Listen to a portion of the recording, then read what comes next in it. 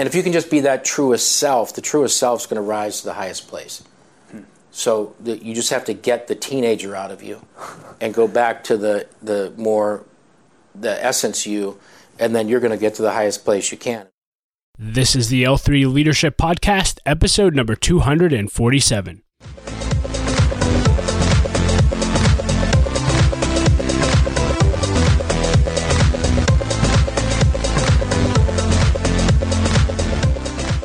What's up, everyone, and welcome to another episode of the L3 Leadership Podcast, where we are obsessed with helping you grow to your maximum potential and to maximize the impact of your leadership. My name is Doug Smith, and I am your host, and in today's episode, you'll hear my interview with John Donovan, the former CEO of AT&T Communications, and you are in for an incredible treat. John was responsible for leading 250,000 people at AT&T, and so to be able to sit down with him was quite an honor. In our interview, you'll hear us talk about leadership, John's morning routine, his process for picking a virtue each month to work on, how he dealt with the responsibility and weight of his position, and his advice to leaders and managers looking to advance their careers, and so much more. You are going to get so much out of this interview. I am so excited for you to listen to it. But before we dive into the interview, I want to encourage each of you to become a member of our L3 Leadership community. We've literally just rebuilt our entire membership from the ground up, and we could not be more excited about it. When you become a member of L3 Leadership, here's just a few things that you'll receive. You'll receive a monthly coaching and training call on Zoom, either with myself or a high-level leader that I interview. And the beautiful thing about this is we'll be able to interview leaders and bring leaders to you that you would never be able to get access to, and you'll have a time to ask them questions each month. We're going to give all of our members one of our favorite leadership books each year. We will have member-only content tools and resources, and a private Facebook group, and ruthless accountability, and so much more. And so listen, leader, we always tell you, do not do life alone. You need to be a part of a community, and this is the community you need to be a part of if you're going to grow as a leader. So if you want to learn more about membership, go to l3leadership.org/membership.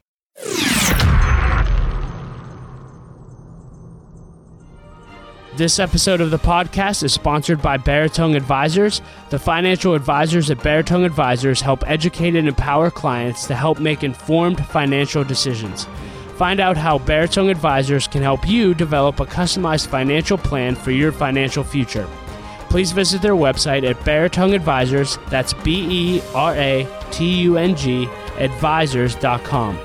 Securities and investment products and services offered through Waddell & Reed, Inc., member FINRA and SIPC. Baritone Advisors, Waddell & Reed, and L3 Leadership are separate entities.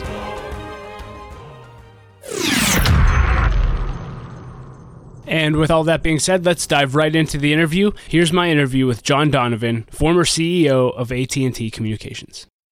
Hey, John, thank you so much for being willing to do this interview. And why don't we just start off with you just telling us a little bit about who you are and what you do.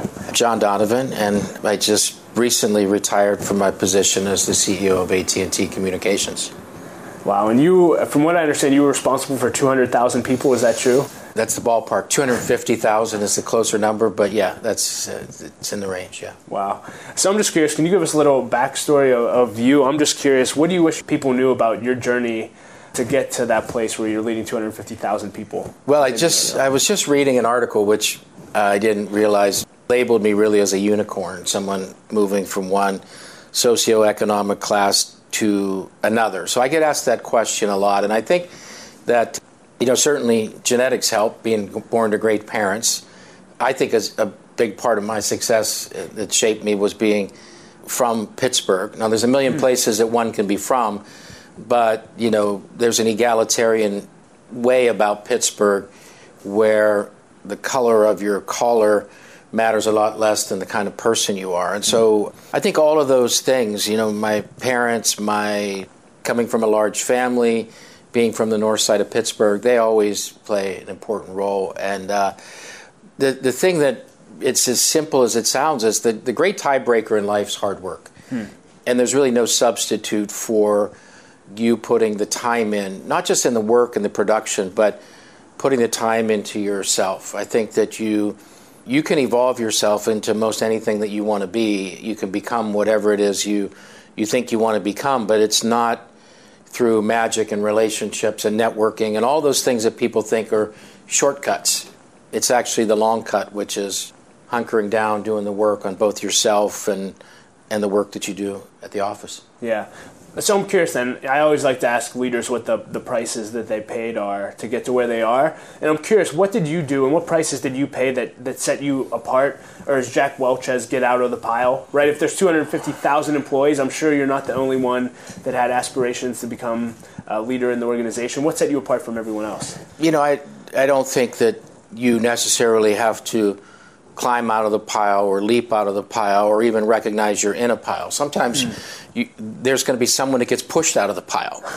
And so I don't rest a lot in what did I do to cause it. You just have to take things a day at a time, take the thing that's in front of you, and you look at that and say, how do you become great at your job? You don't become great at your job thinking about the next job. You become great at your job thinking, I love my job. Like, I love what I'm doing. I can't believe that they would empower me to do this. And so every job I've ever had felt to me like the most important job in the world. Wow. And I think when you bring that spirit to your job every day, then when it's time for the next job, then you're automatically ready. And so the little things that I would do is I always did my boss's job in my head. So if we were sitting at a table and we were kind of talking about something and the boss had a decision to make, I would prosecute the room the same way he was, and I would be thinking, okay, what would I do in his shoes? Oh, he went to the carrot. I probably would have gone to the stick.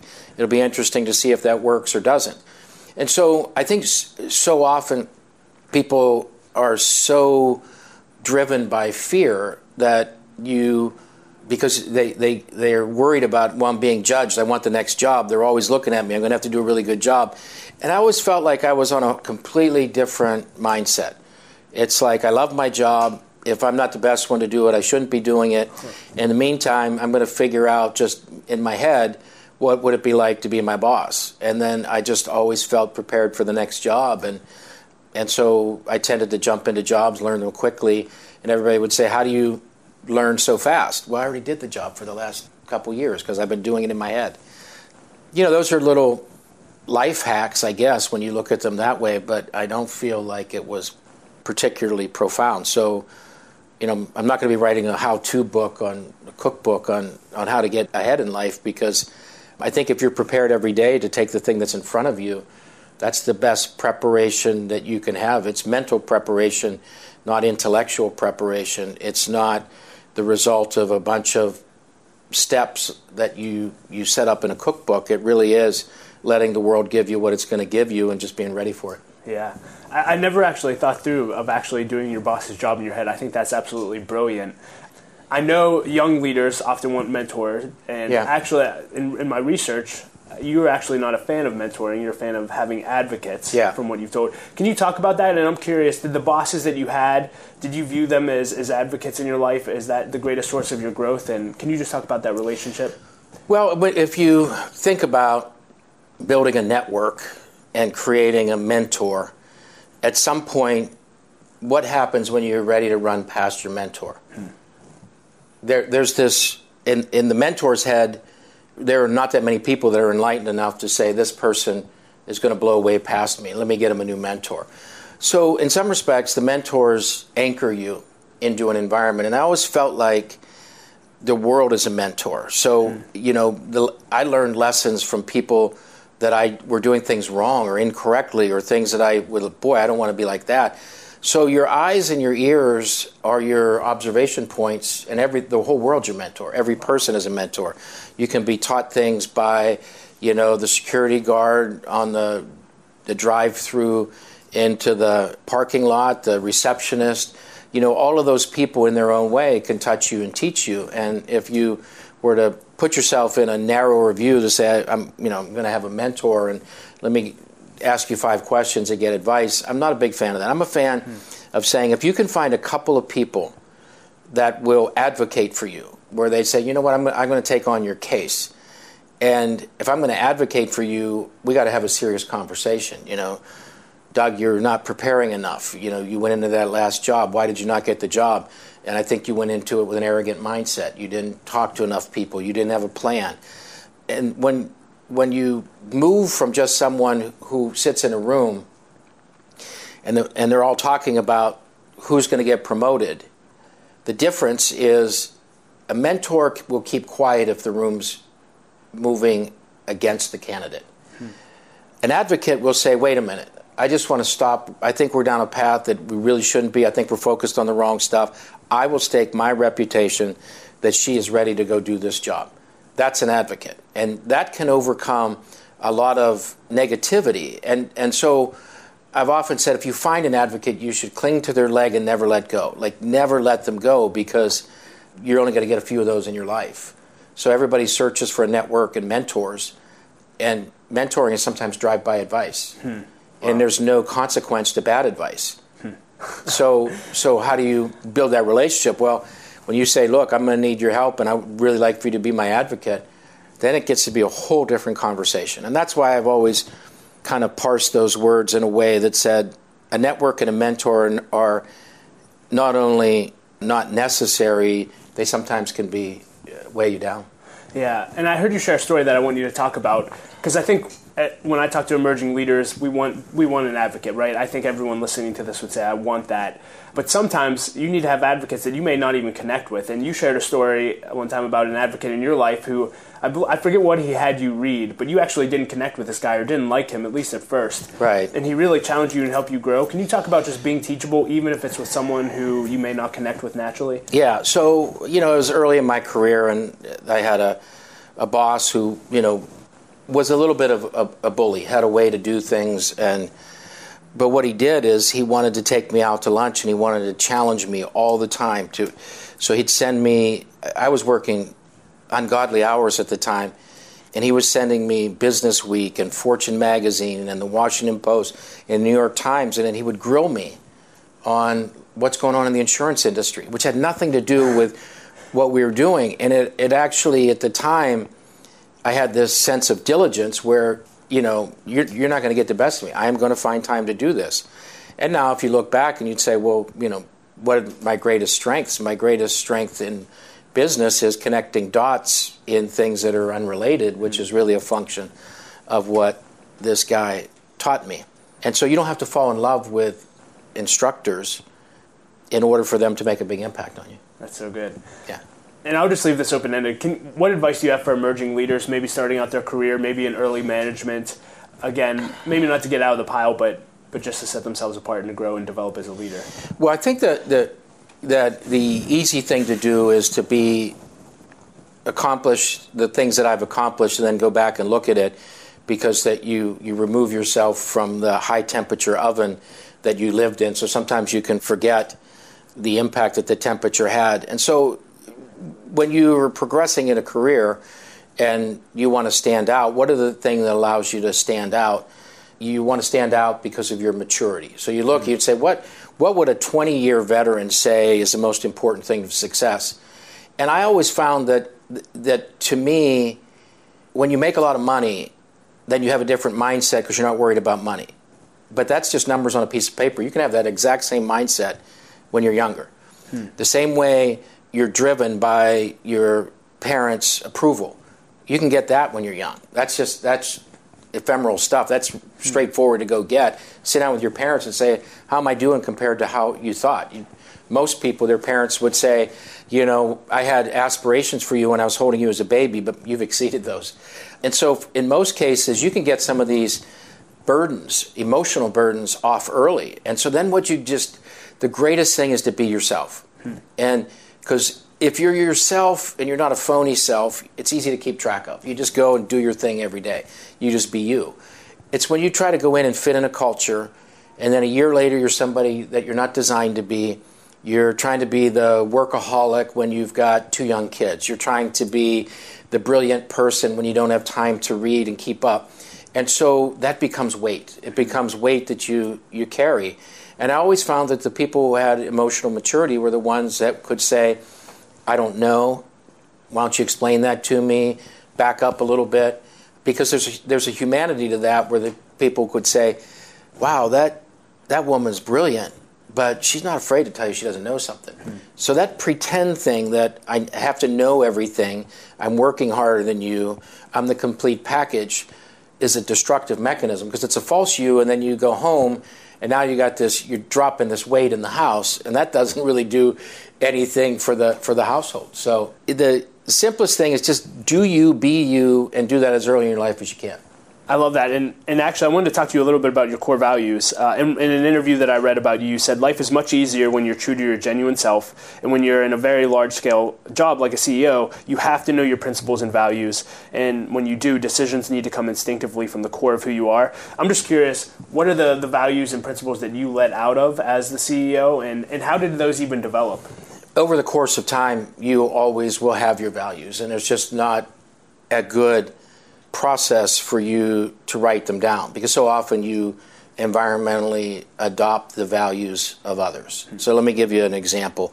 Courage. Courage is a really important value to me. How does courage manifest? Well, when I was in my 20s, I remember the exercise of putting my to-do list together every day. And then I would sort of rank them easiest to hardest. And then I went after the hardest ones first thing in the morning. I was energetic, but I thought, if I can make my day like a downhill ski, let me climb the mountain the first thing in the morning. And that created kind of a backdrop of courage. But I told myself, because I'm competitive, my self-awareness was like, be bold, like get the tough stuff done early. And then it was like, hey, that's working for me. So now I'm going to be the person who's not afraid to have frank conversations. Not blunt and edgy, but not afraid to have a conversation when something isn't working out, whether that's an employee that's a bad fit for the business, whether that's someone who was doing a great job until 6 months ago and suddenly they're just not performing. And then also, then you start to build this paradigm of truth, and now you find that courage and truth go together.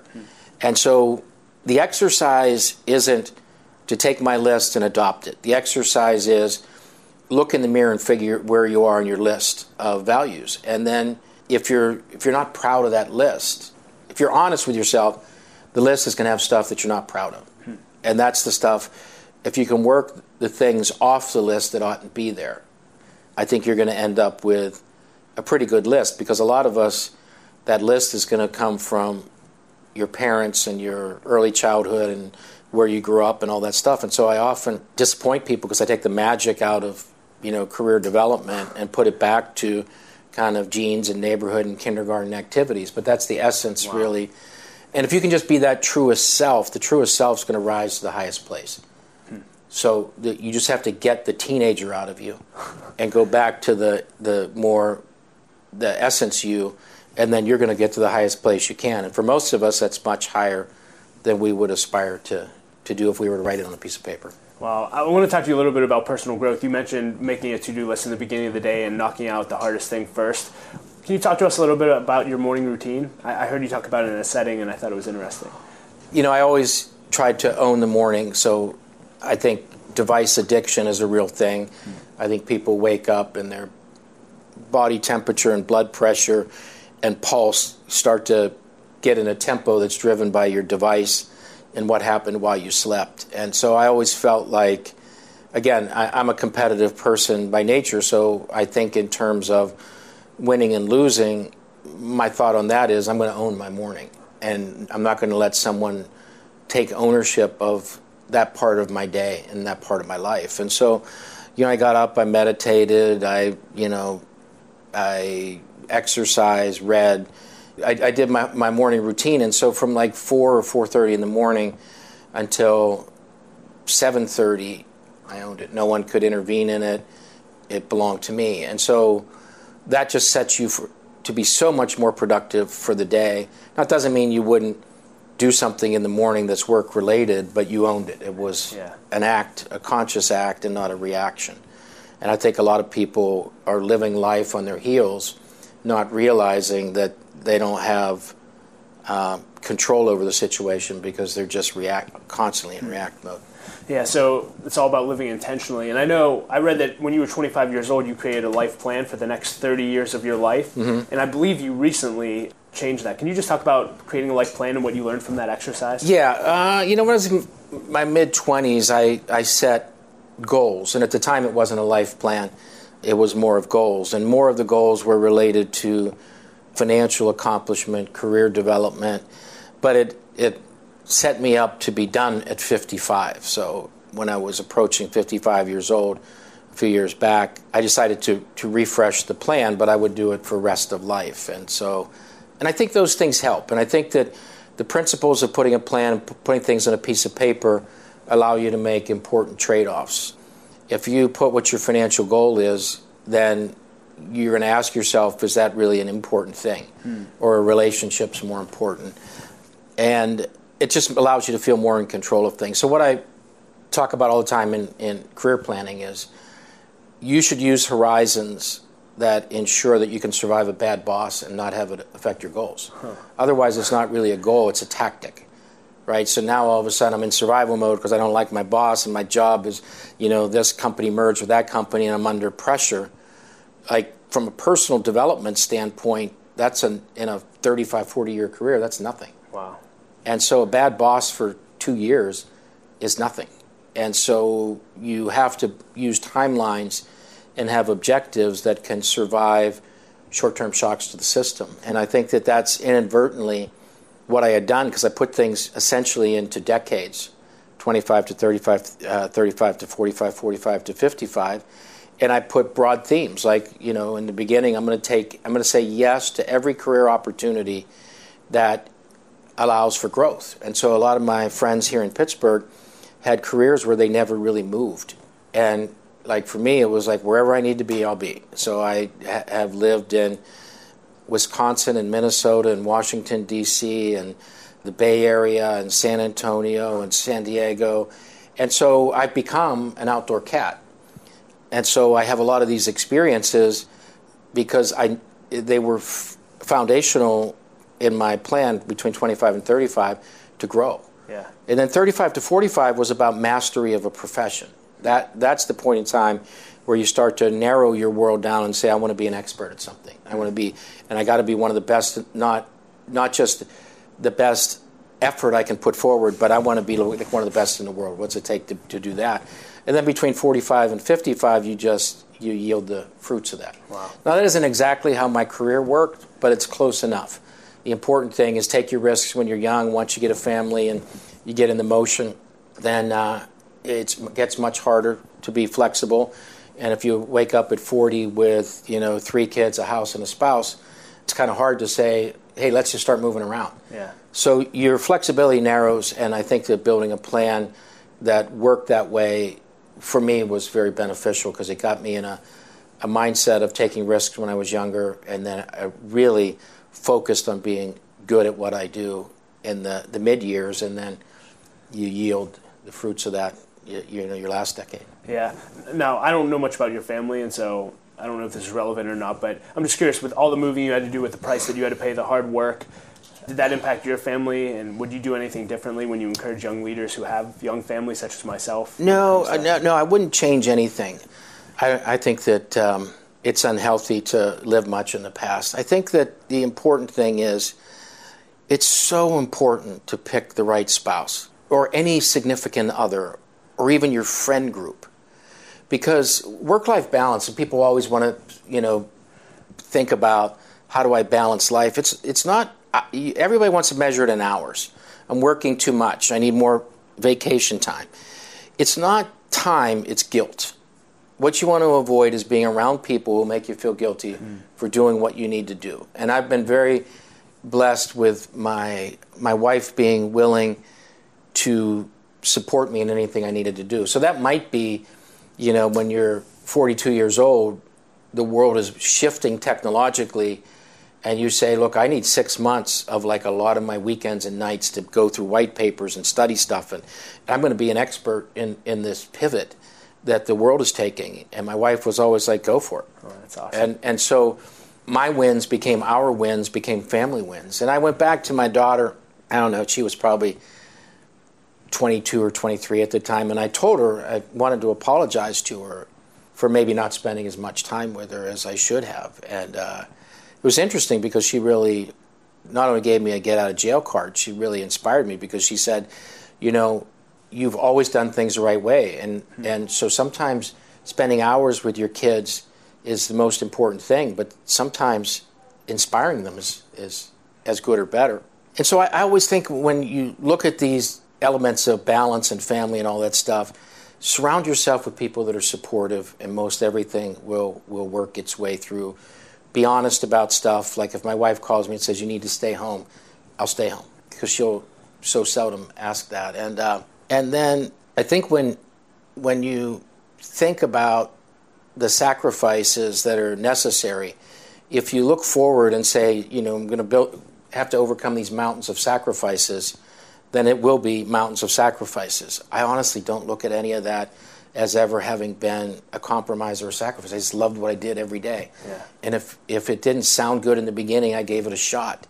And then I fell in love with it. And then, things, when you have that mindset, it's a day's work. And if you're enjoying it, it's good. And then nothing looks big and onerous in front of you.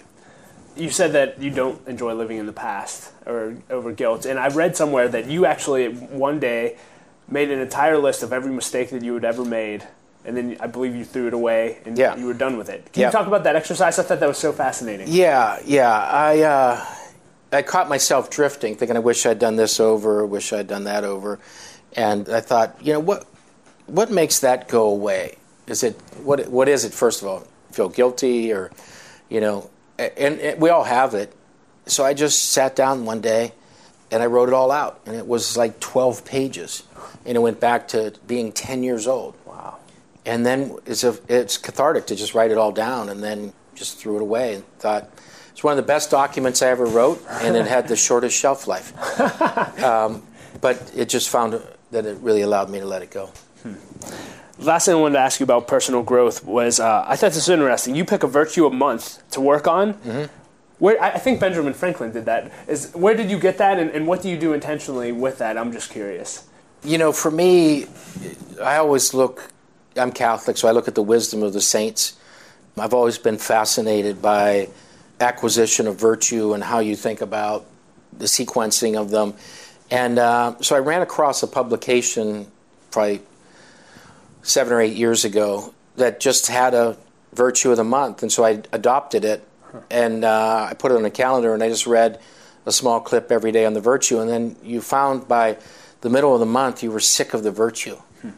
And then by the end of the month, you were ready to get on to the next one. And then by the second year, then you started to think, the problem isn't with the virtue I'm working on or being tired of reading about it. I'm tired of failing at it. So then you start to naturally adapt, wow. How you address these virtues. And then after a while, it became like a really good exercise. You look forward to trying to be generous for a month.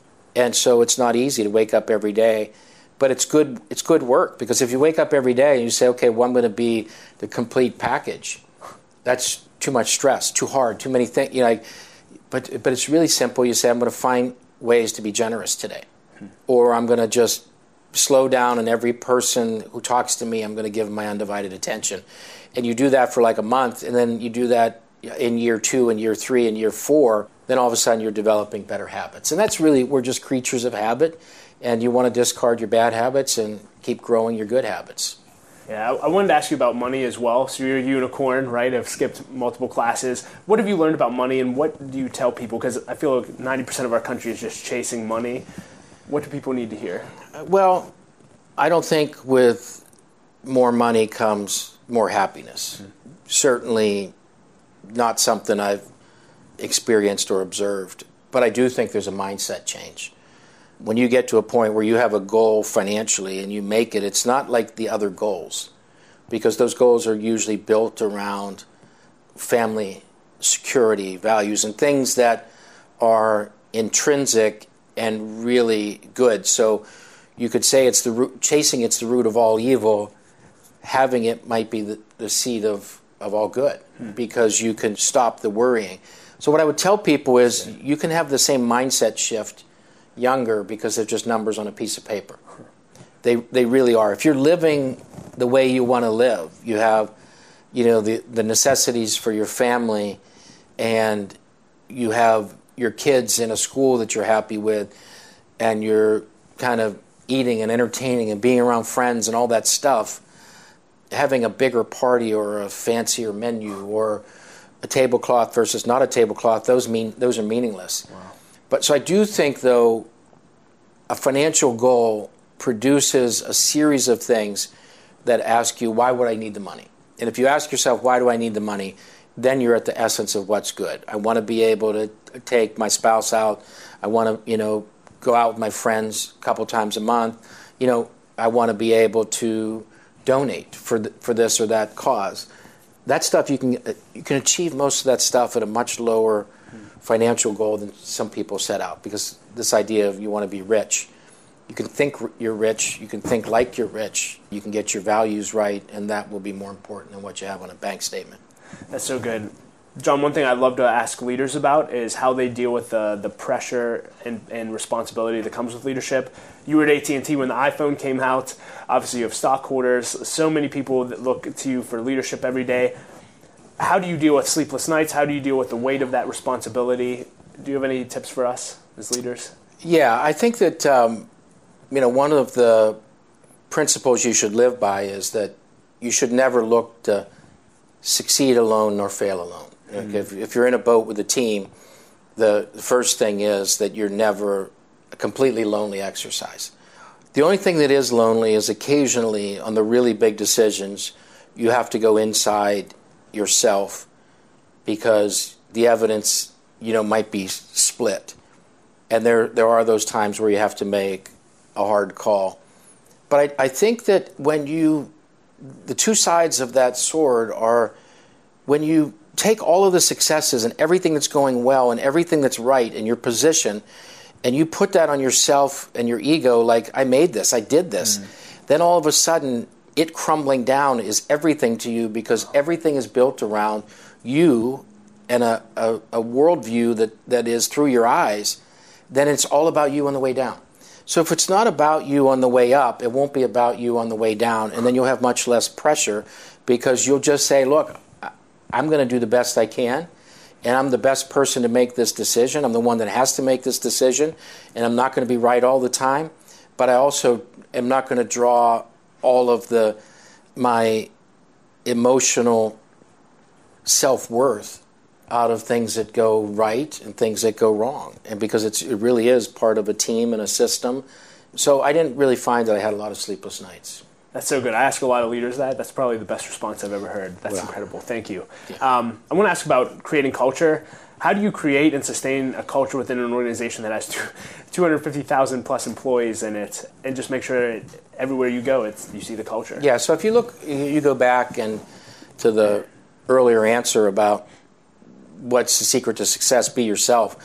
Culture is a sum of individuals. So the real cultural juice, once you get everybody just being themselves, is to recruit great people.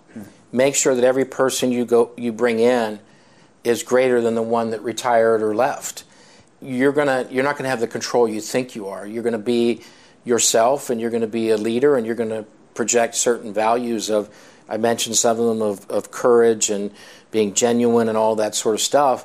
And then what you're really doing is you're just empowering people to do the same thing. And so the more closed you become, the more closed they are. So as leaders in the business, the large groups of people, they're going to react to you. And so it's easy to say and hard to do. Is you tell everybody, come be your best self, and that's good enough. It's our job to make sure that it all gets together into workflows and customer care and all that stuff. But come just be you, go do you. But then you have to do the same thing. If there's a gap between what you're asking your people to do and what you're doing, they'll follow you. So the simplest thing is, culturally, people want to describe culture as we're customer centric, and then you say to the leader, how much time are you spending with customers? Well, I got to deal with Wall Street. I got to go to Washington. I got legislative stuff. The answer is you're not, and so therefore people are looking at you and saying, we're not a customer-centered organization. We're financially oriented. And so you have to start with your own calendar, your own words, your own town halls, and if that's not aligned to what you're trying to describe, people will pick that up, and they don't gravitate to imitating the words you wrote. They'll imitate what you're doing. And that's how you get these cultural gaps, or sometimes you get toxic cultures, because it's the leader is the bad apple in the bunch. Wow. Last question before we dive into the lightning round. I'll just leave this open-ended, and it could be a similar answer, but what advice do you have to managers for being great managers to their team? I think you have to wake up every morning and have a service mentality. Like if you look and ask 50 people that work closely with me, what's John's management style, you'll get a different answer. Because what I try to be is what that group or that person needs me to be. So I always used to say that, Michael Jordan was winning scoring titles, then he was Defensive Player of the Year, and then he started winning championships. And to win championships, he might have to do any of the above on any given night. Wow. But it's just what it took to win that night. And you're not going to win by being a scorer every night. That's evidenced in most sports that the people who lead the league in scoring are seldom the ones winning championships. And so that's true of a manager as well. You have to get up in the morning, you have to look and know whether the organization needs a kick in the butt or a hug. And if you go and kick them in the butt every day, then you're going to get a certain set of behaviors. If you go hug them every day, you're going to go get a certain set of behaviors. And the truth is that organizations are sums of people. So it still is those acts of compassion and kindness or hug or a kind word, and then other times it's, motivation and, kind of lighting a fire under them. And I think the manager's job is to not think that they get to be who they want to be, because you won't be as successful as if you wake up in the morning and say, what do I think I need to do to get this organization to the next level? Mm-hmm. And it might be rebounding, it might be scoring, or it might be playing good defense. And it might actually, even within an organization, be all three things in one day. Love it. Well, let's dive right into the lightning round. Again, these are just a bunch of fun questions that I ask every leader. First one is, what is the best advice you've ever received, and who gave it to you? Best advice I ever received was watching someone call home, tell a lie to his spouse, and then go on about his business. And I told myself at that point that I would never confuse truth as it relates to your spouse in the workplace, because it just was like so unnecessary. And I looked at it and it was, oh my God, he just was trying to not have the pressure. He wanted to stay late at work. And I thought, wow. And that was a great lesson. Like, I can remember where I was standing, that he was picking the phone. It was so profound for me because it was so wholly unnecessary. Wow. But it shaped me in how I view truth and how you relate your work with your family. So good. If you could put a quote on a billboard for everyone to read, what would it say? Be yourself. What's the best purchase you've made in the last year for $100 or less? Best purchase I made this past year and every year has been a book. There's always a book that will fill a hole in your mind, body, or soul, and you got to, continue to try to find the words of someone else's life and their knowledge to fill in your gaps. It's always out there, it's always available, and it's always inexpensive. So this is my next question, and I know you read 1,000 books, but what are the top 2 books you recommend right now that come to mind?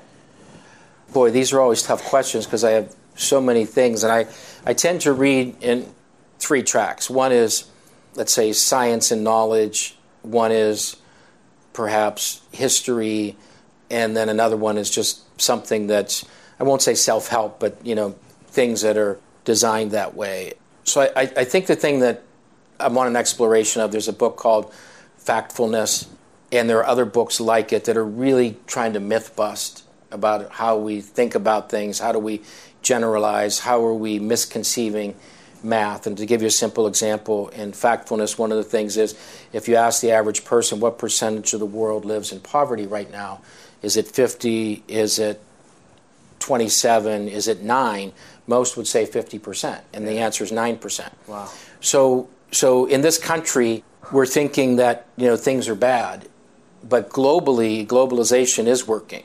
Like, the number of people that are living in poverty in some of these third world countries is dropping dramatically. And so I think those are worthwhile endeavors. I do think right now that every person should not contribute to the divisiveness that has crept not from just our country and political parties, but is working its way into families, into dinner tables and church pews and all those things. And I think we all have to say, what can we do to learn the other side of the argument, and what can we do behaviorally to make sure we're not making that any worse than it needs to be.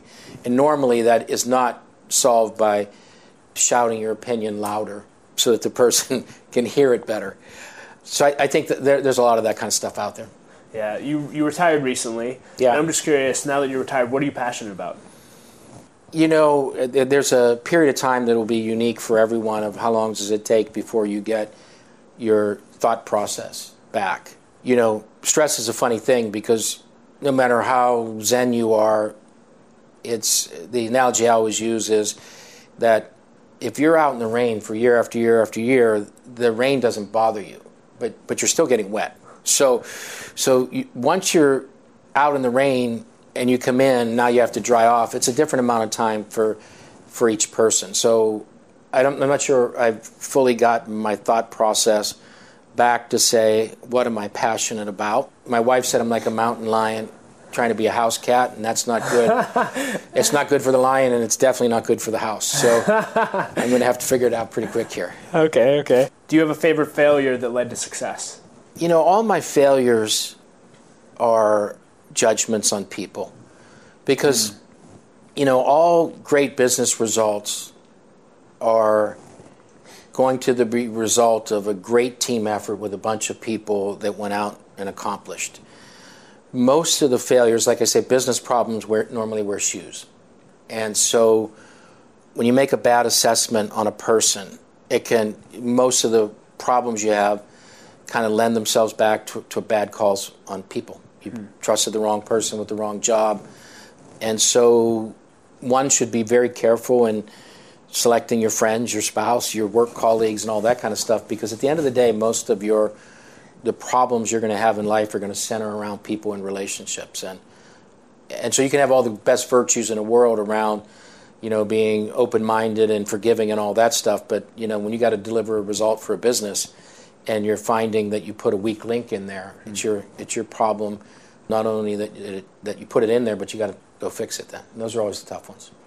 You said earlier that let the world be your teacher and you can learn from anyone, which I absolutely agree with. And you've, through your career, had the opportunity to spend time with some world-class leaders. I'm just curious, when you get in a room with a leader, you get a lunch or a dinner with a high-level leader, is there a question or two that you always ask them just to get insight from them? No. I think when you meet a great leader, there's something on their mind. So I always feel like in most things, human nature can fail us, because the first thing everyone worries about is, I'm going to meet the Dalai Lama or the Pope. What am I going to say? And the truth is, you don't have to say anything, because there's something on their mind too. Wow. And they're walking into this thing, and you don't really have to do anything other than say hello. And oftentimes they'll say, great, I found a business leader, and this is what I want to tell business leaders, or I want to try this story out on you, or they start asking you questions and you can react. So seldom do you have to walk in and be responsible for an awkward pause. One of the things that made them successful is they kind of know what they're going to say. So in all of those times where I might have been nervous, it was a waste of energy, because whether it's Oprah or the CEO of a large corporation, they have an agenda and they have a set of things they want to say. And you're robbing yourself of their insight if you're trying to put your agenda onto them. At the level that you led at, aside from your family, what was the greatest investment of your time? People. ROI? People. It sounds cliche, but I think as you progress in a career and you're trying to win championships, it works just like the earlier analogy of going from scoring to rebounding to defense to whatever you need to be.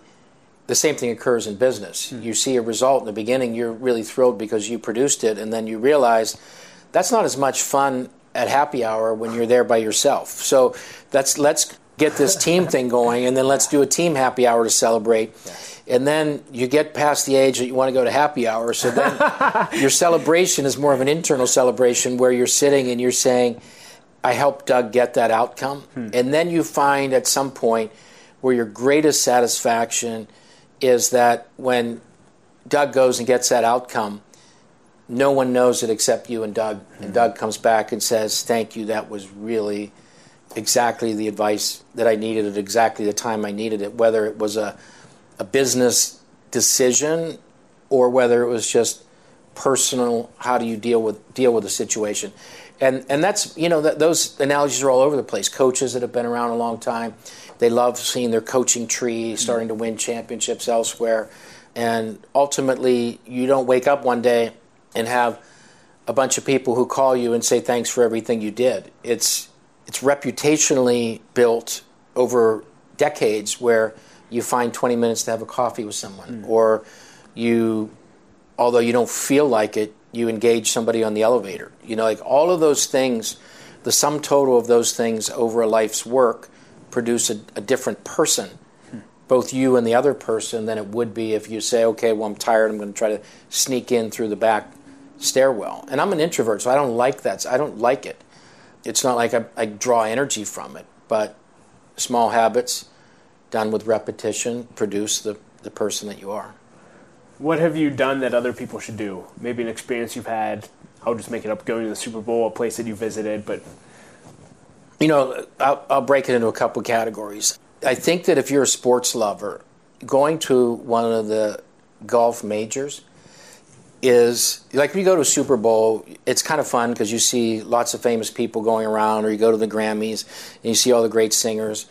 But when you go to a golf major, the course and the walking around and the quiet is such a better experience than the noise at a football stadium for me. Yeah. And so I think it's underappreciated how fun it is to see these folks you see on television all the time, but realize that it's not some noisy, crazy, kind of thing. So I think that's underrated. And when people go to Europe, I think that in the history of Europe, people go to the museums, they don't go to the churches. Some of the places, the religious history of Europe is really an amazing thing. And the other thing I would say is, on every business trip, I asked myself, if I was never going to travel again, and this was my last trip in life, what would I do? I love that. And I found myself, I've been on in mainland China, inside somebody's home, who a guy just knocked on a door and said, hey, do you mind if these guys come in and hang out with you for a while? But like those things are priceless. Or you go to, India and you get into someone's home, and those are the things that when I look back, they were like magical, because you go to India and you see what India has to offer, but how many people will, as a U.S. Caucasian European descent, would go into their home. Wow. And so those things produced a lot of really magical experiences over the years, and it's usually just finding a few extra hours and a little extra energy to run here, drive there, hop on the subway here, and then you can see some really amazing stuff. Is there anything left on your bucket list? I don't really live so much for a bucket list. I'm more trying to work now on trying to get the kids to be successful in their chosen fields, and make sure my wife gets to see everything that she wants to see. So much more of my rest of life plan centers around things that are for the rest of my family. It's sort of the first half, the things were optimized around my career and success, and the back half will be centered around the rest of the family's needs and success. And it seemed like a fair trade. Yeah. And if you could have coffee with 20-year-old John Donovan, what would you tell him? Relax. Yeah. We're all, when we're young, we always have this view that somehow is fear of missing out, that every transaction counts, and they really don't. It's really, your life's work is the sum of a million small things. And so when you're younger, you're playing for the big event, the next promotion, the whatever. And that's not your life's work. Your life's work is in the brush strokes. So we always think that it's color by numbers when it's really an impressionist painting. When you get to be old, you want to step back and you can look at that and say, that's a beautiful piece of art. But when you walk up close, it's not precise. And so when you're in your 20s, just relax, because do the right things every day. You get passed over for promotion, who cares? You get, the business is not doing well. Don't worry about it. Like, just deal with what's in front of you, love your job, do it the best you can, and then when you stand back in your life's work, you will have painted a masterpiece, but don't expect staring at it close. It's going to have, clear lines. So when you're at the end of your life looking at that masterpiece, what do you want to be remembered for, and what do you want your legacy to be? You know, I want to be viewed as someone that was wise. I'd like to take the gift of intellect that I've been given, give it back in a way that the sum of my intellect and experience can help other people. So if you take most of my personal traits that I would consider foundations of success, I'd like to package them up in a way that I can give them back. Because at the end of the day, I don't think you leave an organization or a family with much more than the DNA and the breath, right? So getting back to this idea of small habits, if you can establish for your family in a workplace a set of small habits that makes it better performing, but also a better place to be, then that's where your DNA is. So I think a lot of people want their fingerprints all over everything, or they want their artwork hanging on all the walls and signatures and buildings named after them. I don't want that. I just want, for one generation, if I can create a set of habits that are better as a result of me being here, then those will pass on for many generations without authorship. And I think that's the best way to sneak up on something, is to not do it for credit. So that's how I view it. So it's not going to be, you won't find it. You won't find it on a building, you won't find it on a wall, and you won't find it in a book. Yeah. Well, thank you for imparting to me today and everyone that will watch this interview. And sure. I'll end the interview with, probably after listening to you, where I should have started. Is anything else on your mind for leaders today that you want to leave them with? I think we covered most of the key themes. And I think that if I were to summarize it, depending on where you are, take the risks early in your life while you still can. And when I say risks, I don't mean high wire acts or heli-skiing. I mean, go get the work experiences that you need. Be willing, be open. If you can, travel, take a job somewhere else, deal with not having all your friends around for a little while, all that stuff. And then when you feel like it's time to settle down and your position in life changes, then you have to actually strive to be the best in your field. And I think that takes some conscious effort and work. And don't forget yourself. When I say be yourself, there's certain aspects of becoming yourself. You have to look in the mirror and kind of every once in a while sit down, take stock, write stuff down. And then there's hygiene involved. Read a book. Go learn from someone. Most of the time there's masters out there that have been in your shoes. And then I think the back part of your life takes care of itself. The most critical time in your career is the first 20 years. I'm saying take risks for 10, and for 10, pick a field and go be great at it. I love it. Well, John, thank you so much for your time today. Really appreciate it. Thank you, Doug. Yep. This was wonderful.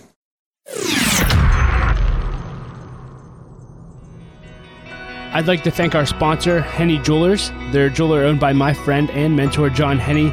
My wife, Laura, and I both got our engagement and our wedding rings at Henny Jewelers, and we absolutely love them. Not only do they have great jewelry, but they also invest in people.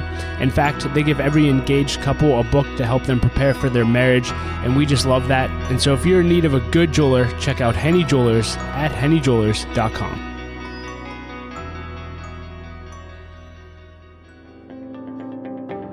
I'd also like to thank our sponsor, BAB Inc. BAB is an insurance broker, a third-party administrator, and consulting firm led by my friend and mentor, Russell Livingston. Russell is extremely passionate about developing the next generation of leaders, which is why he's partnering with us on this podcast, and he's also opened up his offices here in Pittsburgh to host our monthly leadership events, and we are extremely grateful for that. The nonprofit that I work at, Light of Life Rescue Mission, started using BAB as our insurance broker around 3 years ago, and we've had an unbelievable experience with them, and we highly recommend them. So if you or your organization has any insurance needs, please check out and learn more about BAB at babbins.com. That's BABBINS.com. Well, hey everyone, thank you so much for listening to my interview with John Donovan. I hope that you enjoyed it as much as I did. You can find ways to connect with him and links to everything that we discussed in the show notes at l3leadership.org/episode 247. As always, if this episode made an impact on your life, please share it on social media, text it to a friend. It really does make a difference, and you could change someone's life with this content. And it would mean the world to me if you enjoy the podcast. If you would leave a rating and review on iTunes, it really does help us grow our audience organically, so thank you in advance for that. And I'm going to end with a quote, as I always do, and I'm going to end with a quote I quote probably more than any other quote, and I've done it a lot on the podcast, but it's from Gerald Brooks, and he said, "Leadership is losing the right to think about yourself." And with everything going on in our world today, there's never been a better quote. If you're going to be a leader, you cannot think about yourself in today's world. Hey, thank you for listening and being a part of L3 Leadership. Laura and I appreciate you so much, and we will talk to you next episode.